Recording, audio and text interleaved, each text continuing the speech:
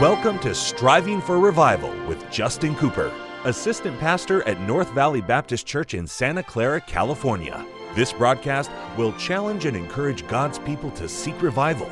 We pray you'll be blessed as you listen to Striving for Revival. Welcome to the Striving for Revival radio broadcast. This is Pastor Justin Cooper coming to you today from the KNVBC studio at the North Valley Baptist Church here in Santa Clara, California. What a privilege it is to have you join me for the broadcast today. What an honor is mine to take the King James Bible and to share with you some eternal truth from the very Word of God. I'm excited today as we dive in to Titus chapter number 2. Now, if you've been tuning in lately, you know we've been in the book of Titus, and we did about 6 broadcasts, maybe 5 broadcasts in chapter number 1.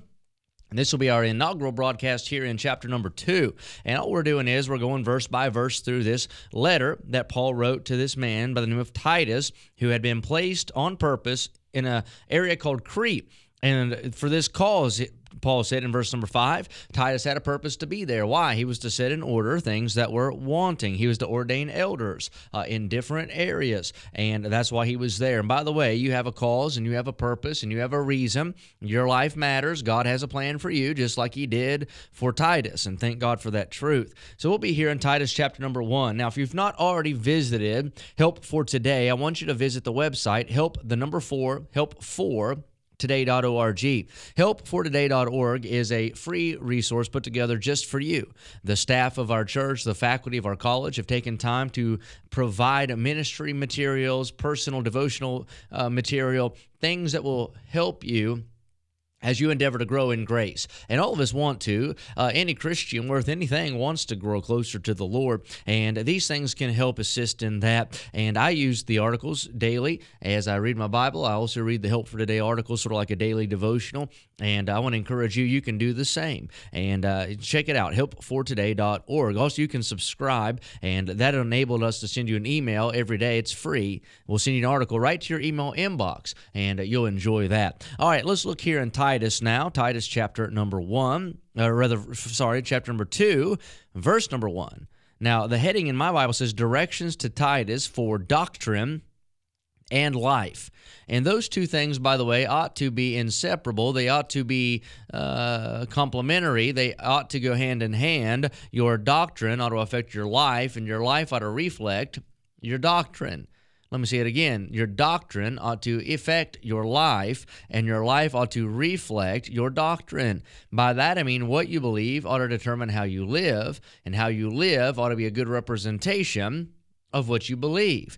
Now, we would not be for what is called lifestyle evangelism, and by that I mean you simply, the thought is you just live the right kind of life, and people will see that right kind of life and sort of somehow get saved because of that. And you don't find that in the Bible. In the Bible, it is confrontational evangelism. You have to tell someone the gospel, tell them that they're lost, show them that from the Scripture, reveal to them they need to be saved, who the Savior is, and go through the plan of salvation. But I do believe that our lifestyle ought to live up to our preaching. I believe that our doctrine ought to be exhibited, ought to be shown forth in our lifestyle. And that's the heading of this chapter. So Paul's going to lay out some practical things, some doctrinal things, and those always mesh together. In verse number 1, But speak thou the things which become sound doctrine. Now again, Paul is emphasizing the need for soundness in the faith, soundness in doctrine. Where do you find your sound doctrine? How do you get sound faith? Holding fast the faithful word in verse number 9 of chapter 1. You don't get sound faith anywhere other than the Bible.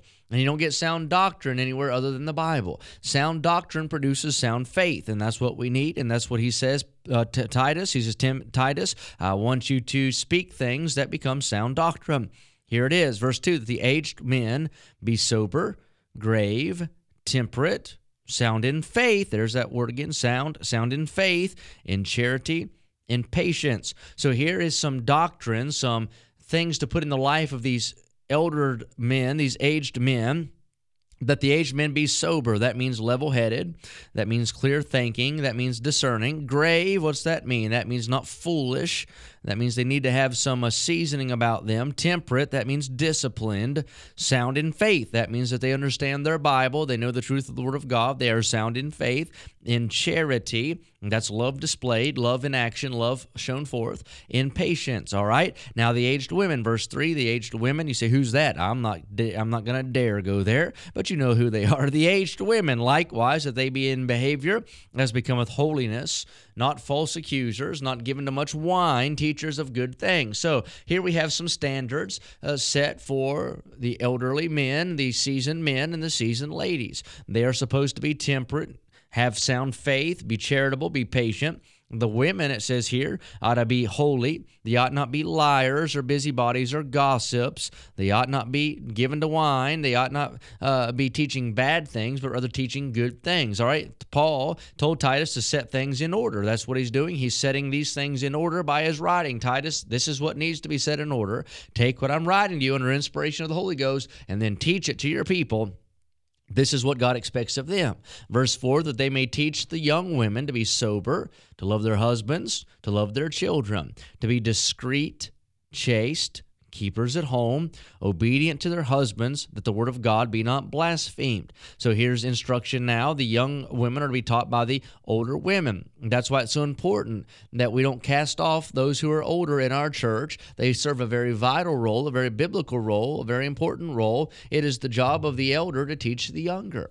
And woe unto these churches today that are forsaking and forfeiting and doing away, trying to push out that elderly crowd that helped establish and build that church. That happens over and over again with this contemporary movement. But when you do that, you're missing a very vital aspect of healthy local church life, and that is that elderly crowd teaches that younger crowd. Why is it today that maybe so many young couples are failing and so many young Christians seem to be falling? Why is that? I believe it's because they've not had the opportunity to sit at the feet of seasoned Christians. Yes, they hear the preaching and they might even attend a Sunday school class, but they don't have that interaction within the church body from those elderly men and those elderly ladies because they just aren't there any longer. They traded out biblical worship for some sort of a worldly sound, and the old crowd just got kind of uncomfortable, and they pushed them out. And because of that, they don't have this going on in that church. A healthy church needs folks on every side of the age spectrum and every place in between. All right, here's their job, to teach them to be discreet, chaste, keepers at home, obedient to their husbands, that the word of God be not blasphemed, so to live a life that honors the word of God. Verse 6 says, young men likewise exhort to be sober-minded. So these young men are to also have a level head about them. They're to be sober-minded. Verse number 7, in all things showing thyself a pattern of good works. All right, so now Titus is given this command that he's to show himself a pattern of good works. He's to lead by example. The things that he preaches to his people, he ought to possess and practice and show forth in his own life every single day. A pattern of good works. These young men are to be a pattern of good works. The young ladies, a pattern of good works. The elderly men and ladies, a pattern of good works. But all of that precedent is set by Titus, their pastor. He needs to be a pattern of good works, all right? The Bible says, in doctrine, showing uncorruptness, gravity, and sincerity. All right, so we're talking about a man who's a pattern of good works. He has the right truth. He doesn't corrupt the truth. He holds that truth very seriously. It's very a gravitous thing, very grave, and then he's sincere about it. He's honest. He's sincere. He means it. Verse 8, sound speech that cannot be condemned. All right, so his words hold weight, and his words are not flippant words or casual words. They're very weighty words, that he that is of the contrary part may be ashamed, having no evil thing to say of you. Now, that is the importance of a pure testimony. That is the importance of a testimony without spot nor wrinkle. Why? Because it does not give the enemy occasion to blaspheme your God or blaspheme your doctrine or blaspheme your church or discount your faith. And that's what Paul is saying. Live this way. Teach these things. The elder passes it down to the younger, and we keep this thing going. Why? Because we're trying to set forth a pattern of good works. We don't do this good works to justify ourselves in the eyes of God, but these good works will justify our faith in the eyes of the lost world. They don't read their Bible. They read the Christian. They don't hear preaching. They watch your life. And they study, they follow, they see and watch that pattern of works, whether they're good works or works contrary to what you preach. And the reason Paul is emphasizing this is the necessity, the need to not give the gainsayer, as he talked about in chapter number 1, the critic in chapter number 1, any cause or any occasion to slander the work of God. I want to challenge you with my final seconds on this broadcast to live a life that shows forth a pattern of good works. Your doctrine ought to affect your life, and your life ought to reflect your doctrine. Until next time, pray for revival. Thank you for joining us today for Striving for Revival with Justin Cooper, Assistant Pastor at North Valley Baptist Church in Santa Clara, California. Listen at this time every weekday as we strive for revival.